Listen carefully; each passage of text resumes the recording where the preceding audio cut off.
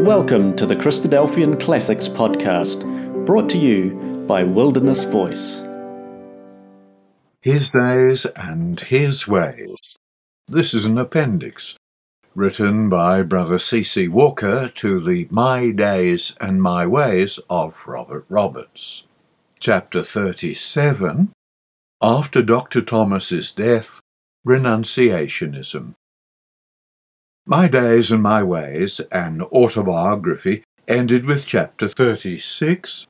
What follows is by a later hand.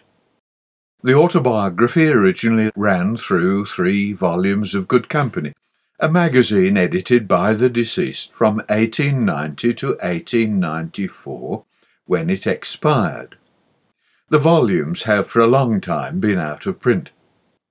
But though the magazine in question died then, the author of the foregoing survived for 4 years more, dying in 1898, so that there remain 27 years of his days and his ways to be accounted for. Few and evil days, as he was wont to say, taking up the words of Jacob before Pharaoh, Genesis 47, verse 9, without the least trace of affectation. The writer of this appendix bespeaks the forbearance of the few in the land of the living, who may be affected by anything he may say concerning the controversies that have arisen since the death of Dr. Thomas. His aim is rather to illustrate the ways of providence in the modern contention for and keeping of the truth, than to propitiate or offend individuals. Taking up the thread of the autobiography, or looking back a little perhaps, we find ourselves in interesting times, 1870. The magazine gave Brother Roberts a good vehicle for the testimony of the truth, and he was not slow to make the best use he could of it. A certain Dr. Angus, president of the Baptist College, London, published 3 letters in the Christian world in defence of the now almost obsolete doctrine of eternal torments. The editor of the Christadelphian replied to these in October, November, and December, in a series of articles afterwards published in pamphlet form under the title Everlasting Punishment, Not Eternal Torments. The pamphlet is still current. The final fall of the temporal power of the papacy occurred in September 1870, and it has been remarked as a matter of surprise by some that it did not attract more attention and comment in the magazine. The reason doubtless is that it was overshadowed by the apparently greater event of the overthrow of the French Empire in the Franco-Prussian War, and time is needed to see world events in their true perspective. Not that the matter was unnoticed, far from it, but it was more clearly understood and expounded in after years. Among the activities of this time we notice the establishment of the Christadelphian Children's Magazine, September 1871, a 3rd series of which has just come to an end, due, among other things, to the war conditions at present prevailing. It was a very small affair in those days, but none the less valuable on its own scale.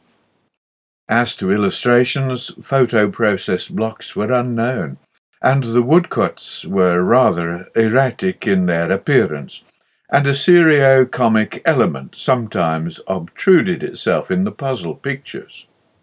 But the children loved their magazine, and they were certainly helped by it to love their Bibles and to remember their Creator in the days of their youth, which was the whole aim and object of the enterprise.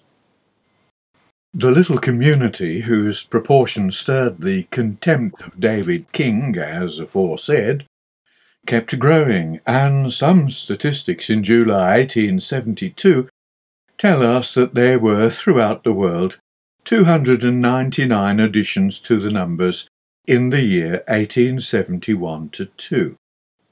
By and by these statistics were dropped as it was realized that mere numbers meant nothing in view of the Lord's saying about many called, few chosen.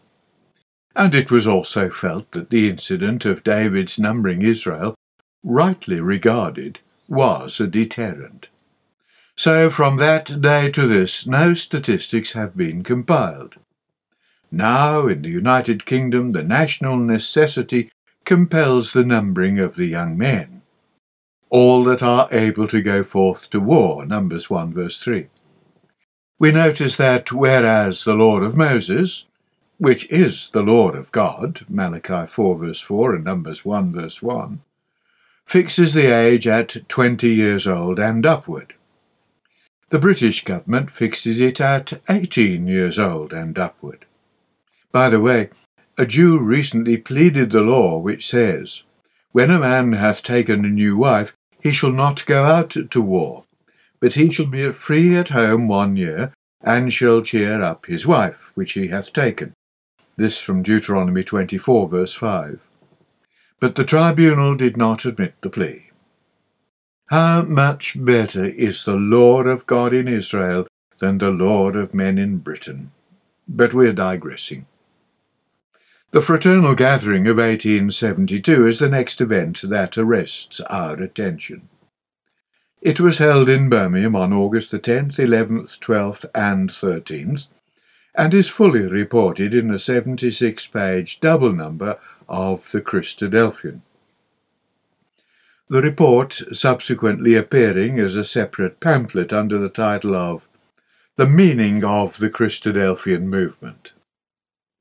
The first meeting was in the Athenaeum on the Saturday evening. Brother Turner presided and delivered an address of welcome to the assembled visitors from over 30 places all over the country. Brethren Shuttleworth, Meakin, Whitcomb, Smith, Townsend and Roberts followed with words of welcome, and Brethren Bosher and Andrew, both of London, responded for the visitors. The proceedings were introduced and concluded with singing and prayer. On the Sunday morning there was a large meeting, over 300, in the Temperance Hall for the breaking of bread. The order observed was almost exactly that which still remains. Brother Bosher presided, and he, together with others, addressed the meeting in exhortation. Among these were Brethren Handley of Malden, Smith of Edinburgh, J. Andrew of London, Ellis of Liverpool, and Roberts, Birmingham. In the evening there was a lecture by Brother E. Turney of Nottingham on an understanding of the Bible, the great want of the age, followed by another by Brother Roberts, Birmingham, on the divine solution of the problems of the day. On Monday, August the 12th, there was a meeting in the Athenaeum in the morning, at which various brethren spoke, as Brethren Bosher, Andrew, both of London, Butler, Birmingham, Bannister, Derby, D. Clement, Mumbles, Yardley, Leicester, W. Clement, Mumbles, Dashper, Devonport, Dunn, Birmingham, and Ellis of Liverpool. In the evening there was a meeting in the Temperance Hall, the Athenaeum proving inadequate for the accommodation of those present. On Tuesday there was a muster at the Athenaeum and a railway journey to Alton to Dr. Thomas's house, which he did not live to occupy. Here a tent was erected in the grounds and lunch was provided. The company were photographed, the report telling us with delightful naivety that the portraits are recognizable. We can bear witness to the truth of this, having only recently come across an old faded copy of the picture, and recognizing several, though the figures are small. 44 years have sadly thinned the ranks. There are not many survivors now. There were more meetings both at Alton and in the Temperance Hall in the evening. Among the names of the speakers we notice one who subsequently went over to Rome, and others who had led controversies against the truth.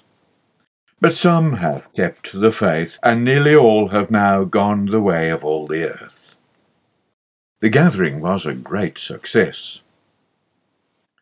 Dr. Thomas, his life and work. A biography which began, as the doctor smilingly complained, before he was dead, was announced in January 1873 and was announced as now ready in August.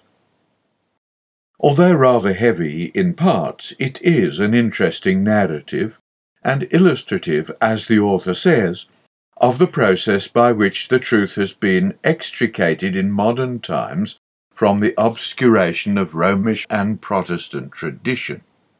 It contained a good steel-engraved portrait of Dr. Thomas, but the block, a costly one, has vanished during the 40 years' wandering in the wilderness. The book is still in active circulation. Just at this time, June 1873, there arose the Renunciationist controversy, which threatened to undo Dr. Thomas's work with regard to a vital element of divine truth. It concerned the nature of Christ, his relation to Adam and humanity, and the nature of his sacrifice for sins.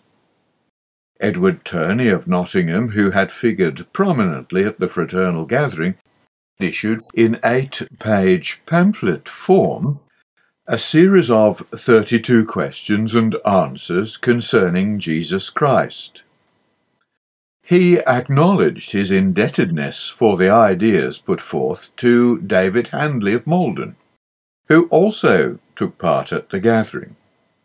The first lines of the concluding paragraph of this pamphlet ran as follows: "Brethren and friends, whatever I have taught by mouth or pen contrary to the views of Jesus Christ herein set forth, I now renounce."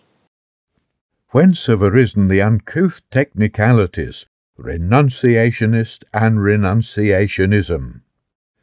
Unhappily the things renounced were true, and the things espoused were fables. These really and truly amounted to a phase of the old Gnostic heresies, the germs of which troubled the apostles themselves, especially John, who is very severe on men who confess not that Jesus Christ is come in the flesh, 1 John 4 verse 3, and who thus manifest the spirit of Antichrist. Brother Turney excluded Jesus from Adam's posterity by defining that phrase to mean every human being who has been born of two human parents. Question and answer number 9. An essential difference was alleged to exist between Jesus and the posterity of Adam. Question 11. So much so that Jesus Christ was not a son of Adam. Question 13. It was alleged that God gave life to Jesus direct from himself, as he did to Adam. Question 18. Another palpable untruth. And that, in consequence, the body of Christ was not under condemnation. Question 19. But possessed a free, unforfeited life. Consequently, it was alleged that Christ himself was not redeemed by his own sacrifice. Questions 24 and 27, and might himself alone have entered into possession of life eternal. And many other similar statements were made. These things were laid before the brethren in a lecture in the Temperance Hall on July the 28th, 1873, and on the next night Brother Roberts delivered a reply lecture on the Slain Lamb, in which the true doctrine of the nature and sacrifice of Christ were set forth. This lecture is still current in pamphlet form. A few of the personalities of so long ago have been eliminated as unworthy of perpetuation. It is, of course, controversial. A more simple and expository setting forth of the matter appearing in another pamphlet by the same author entitled The Blood of Christ. The controversy produced the usual crop of pamphlets and bitterness and separations, the echoes of which even now have not quite died away. but it was productive of a much better understanding of the purpose of God in Christ. A rival magazine was started in opposition to the Christadelphian, but it flickered out after a few years, and with the death of Edward Turney in 1879, the movement subsided.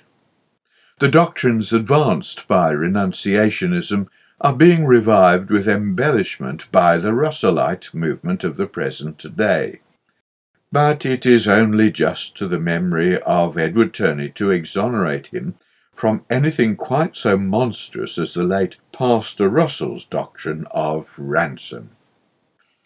The work and worry entailed by this controversy brought on a severe illness, necessitating recuperation at a hydropathic establishment. From this seclusion, however, Brother Roberts contributed to the magazine, dictating one article in particular to an amanuensis on 21 years waiting and watching, and at it still, November 1873. This was an interesting review of the progress of the world during the period in question towards the return of Christ and the establishment of the kingdom of God. It covered the career of Louis Napoleon, the Crimean check on Russian aggression, the overthrow of Austria by Prussia, the fall of the French Empire, the fall of the temporal power of the papacy, and the beginnings of the Jewish movement for restoration. Prophecy had been fulfilled and was fulfilling, and notwithstanding all troubles and controversies, there was good hope of a speedy deliverance.